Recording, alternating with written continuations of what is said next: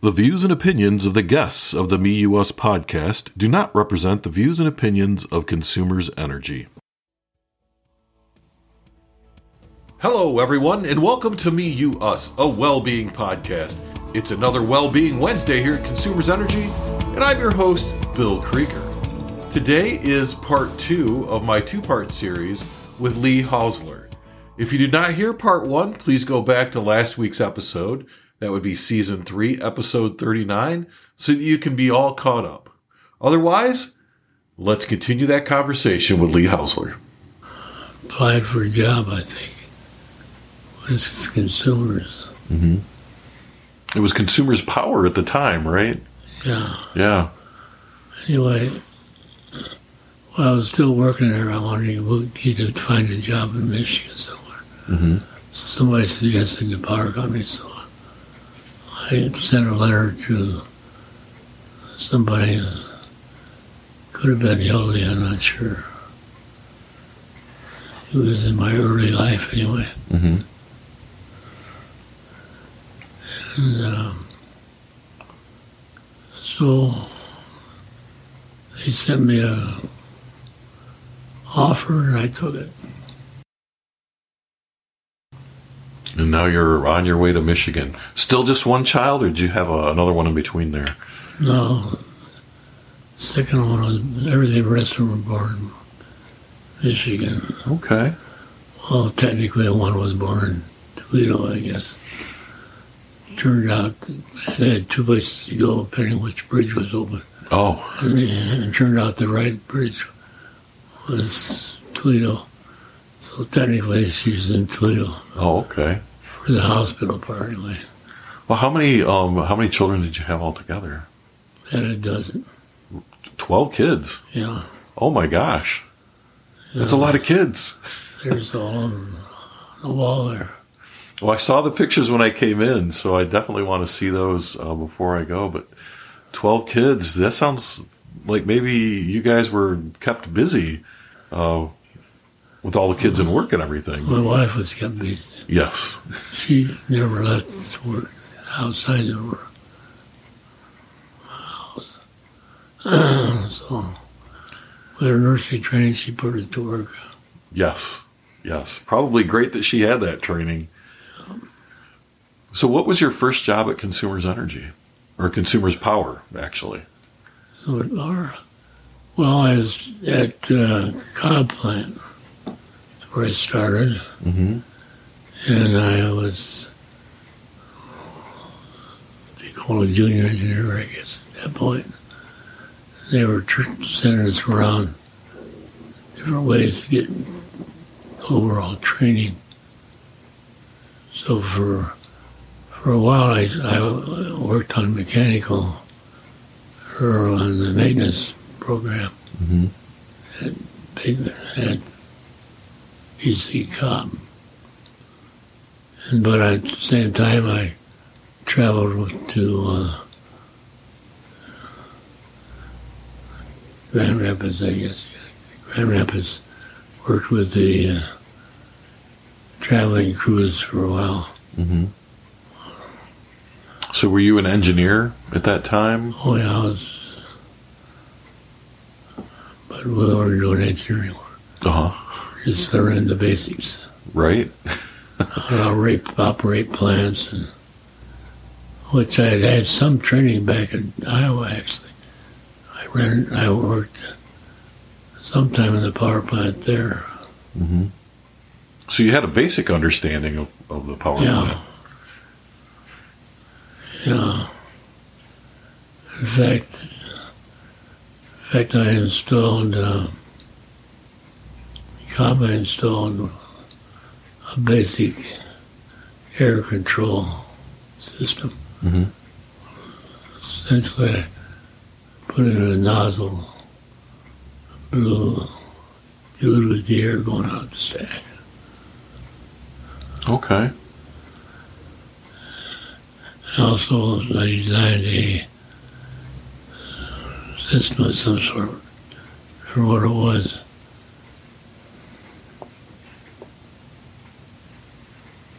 I don't remember what it even was now. But I had some sort of an entire system that it was coal handling, is what it was. Mm-hmm.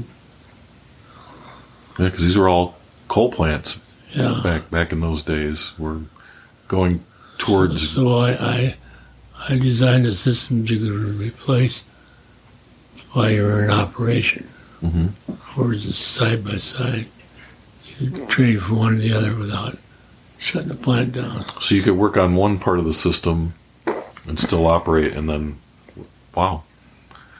That must have saved a lot of downtime then. Yeah, I would guess so. Yeah. So you worked at BC Cobb for a while, and then where did you go from there? Well, I was at Cobb, moving around. Like I say, I ended up, it was a few weeks up at Bay City, and then Saginaw River plant, which was just basic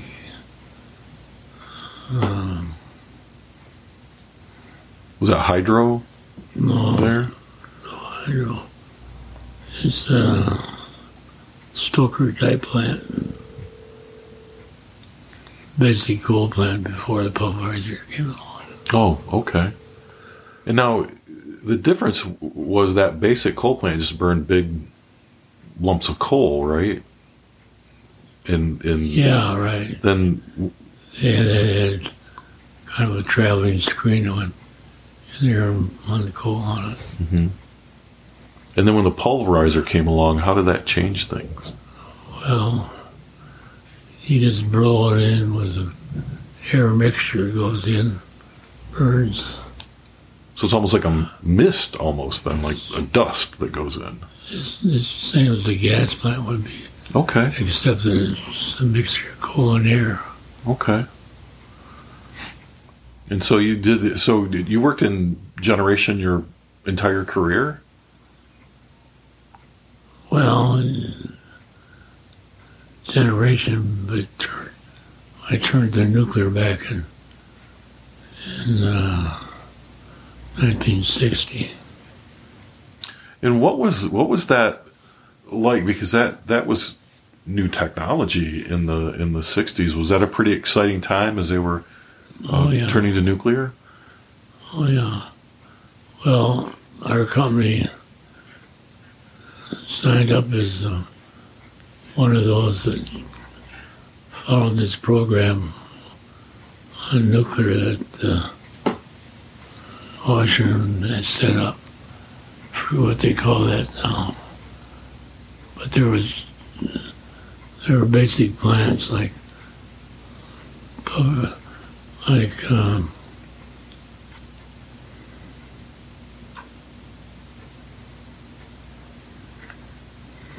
we had the boiling water reactor and the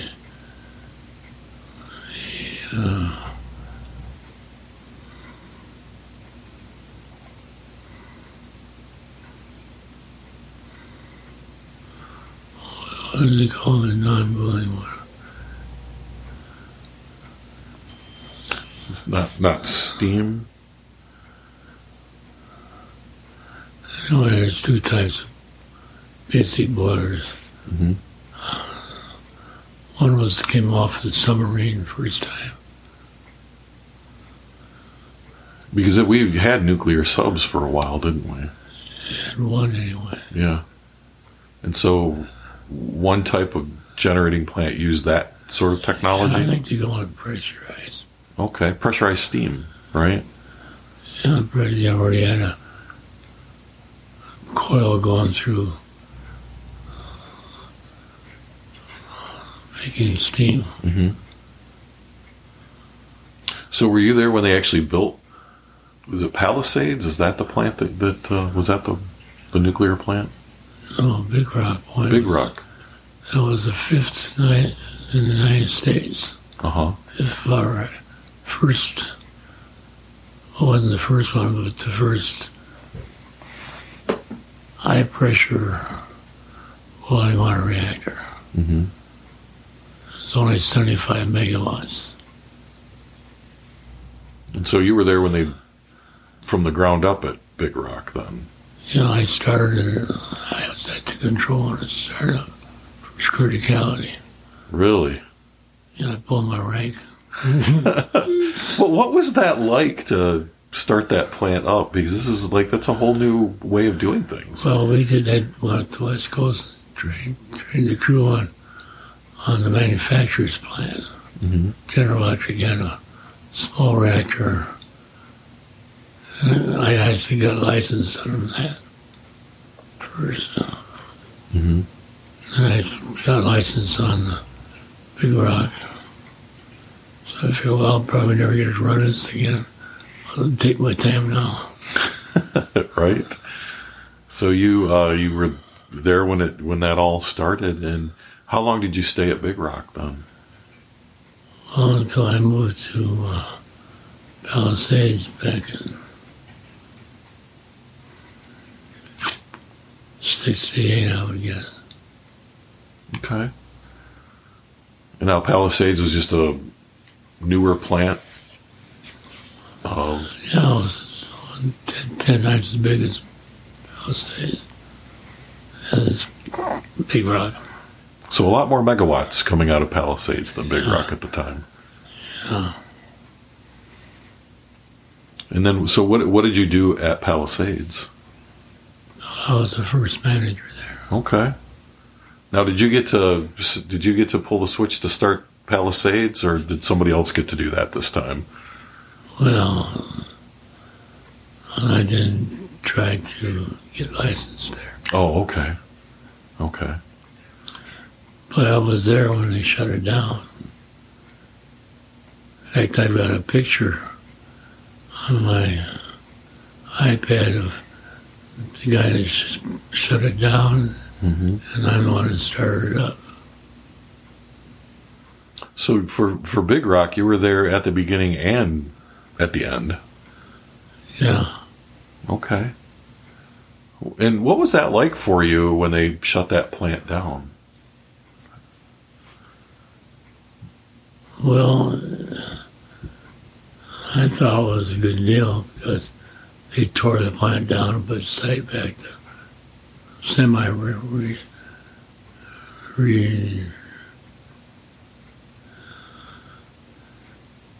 pretty much the same as it was when they actually took the top layer of dirt out of the plant area and got rid of it as waste disposal. So really put it back to the way it was before the plant was ever there. Yeah. Mm-hmm. But some people didn't believe that. Right. The company offered the site as a park, Mm-hmm. They didn't take it, so the company still owns the plant, as far as I know, site.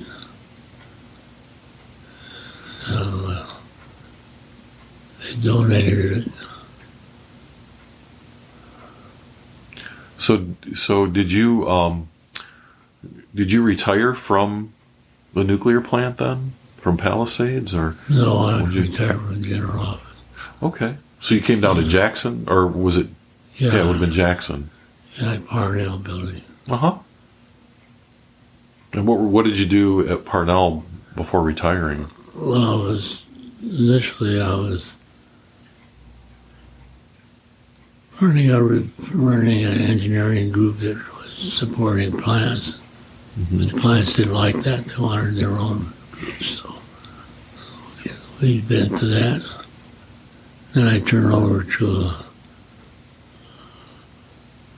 more or less a budgeting operation. Mm-hmm. But I still kept my nuclear touch because we had a so-called 6 review board where you go out in the plant twice a year and review their operation and oversee it. I did that for about 20 years. I also did one for Wisconsin Electric, which was Two Rivers plant. Mm-hmm. So you would do these safety inspections? Twice a year we go there. Okay. All right. And this whole time you're building your family too, right? You got to be up to 12 kids by now, I would think. Yeah. And then you finished out your career, and so what's retirement been like? Well, my last kid is 7 years old right now. Uh-huh. So how old's your oldest? Oh, she was born in 48, I think. Uh-huh. So she must be up there. Yeah, close to 80. Yeah. And then so the 12 kids, that must have spanned quite a lot of ages. Oh, yeah. And so did you have 6 boys and 6 girls, or what was the... Oh, it was 8 girls, 6, 4 boys. Uh-huh. So what are some of the things you did after retiring? Well, I like to golf quite a bit. Uh-huh. In fact, I used to golf about 6 or 7 times a week. Oh, that's nice. I have golf clubs. I'm not much of a golfer, but I try. Well, I made 3 holes in one after I was 80 years old. Really? So where are some of the places that you like to golf when you? Well, most of my golfing are in Jackson, Sharp Park. Okay. I have not played that, but a lot of people I talk to that live here play that course and really enjoy it. In fact, the guy that runs this plant runs the parks, which includes the golf course. Golf courses more or less support the parks in Jackson. Mm-hmm. His mother is right in here. Really? Yeah. So occasionally I see one of the people come through here to say hello. Uh-huh. What are some other things that you've enjoyed since retiring? We're improving houses that I lived in. Mm-hmm. Do all the plumbing and wiring and all that stuff. And also, I like deer hunting, bow and arrow. Shot my first deer at Huntington State Park. With a bow and arrow? Back in 1950, yeah. Oh my gosh. So when you were bow hunting in 1950, was that a popular way to hunt? I know a lot of people, bow hunting is a big deal now. That's the first year it started. Really? And you got a deer then? No, we got a deer every year. Mm-hmm. That's all I wanted to quit. I tried to get one. I didn't eat anything but deer meat for quite a while. Sounds like it. Now I have my grandfather's deer hunting rifle, and he had it, and my father had it, and now I have it. And unfortunately, I think that rifle has yet to actually kill a deer. But I think when my grandfather and my father went deer hunting, it was more about hunting camp than it was about hunting. Yeah. Around the campfire. Yep. Telling stories, I guess. So. Well, I took a gun out once. I never shot it. Mm-hmm. I borrowed a rifle, went out to see what the rifle people did. But I didn't do nothing but get cold and freeze, and decided October was better. Yeah, the weather's definitely better in October for hunting. At least I think so. Did you do any traveling or anything like that after retirement? Oh yeah, we used to travel quite a bit. We had West Coast people, mm-hmm. and then I had people down in Florida, not Florida, but they were in Florida for a while, but they ended up in Arizona, Mesa. That was a daughter that went down there.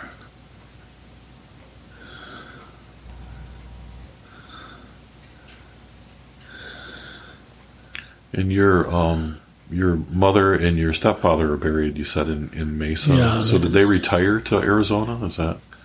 Yeah, they did for a while. Okay. Mesa. Yeah, it's beautiful out there. My sister and my brother both live in Arizona, and it's... Yeah, we used to go down there quite a bit when they were there. Mm-hmm. Before that, we used to go to Florida every March. Spend the month of March. Who the guy I hunted with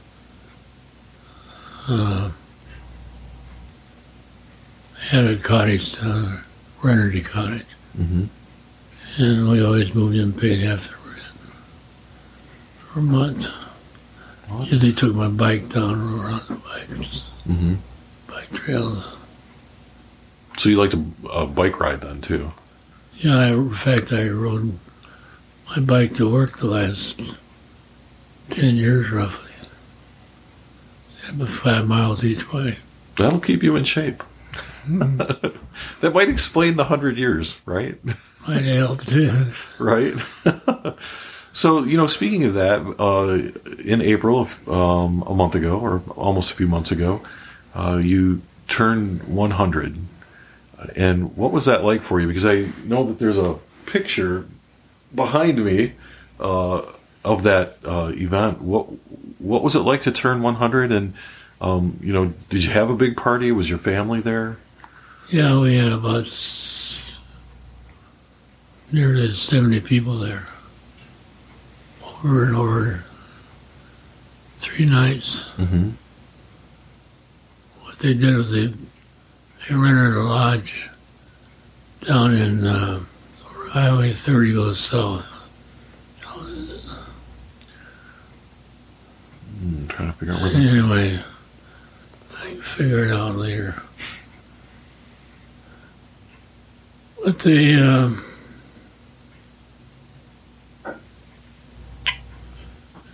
they're fine. They cooked their own meals, bought food for 60, 70 people, cooked it. In fact, one of the major organizers was Gene here. Mm-hmm. And I've got pictures of it on an iPad I can show you. Yeah, I'd like to see those. So you've lived a long and amazing life, and you've done a lot of things in your time here. We're getting close to the end of the podcast, but before we go, is there any message that you would like to leave for the audience? Anything that you want the audience to take away from our conversation today? Any words of wisdom for the folks who are listening?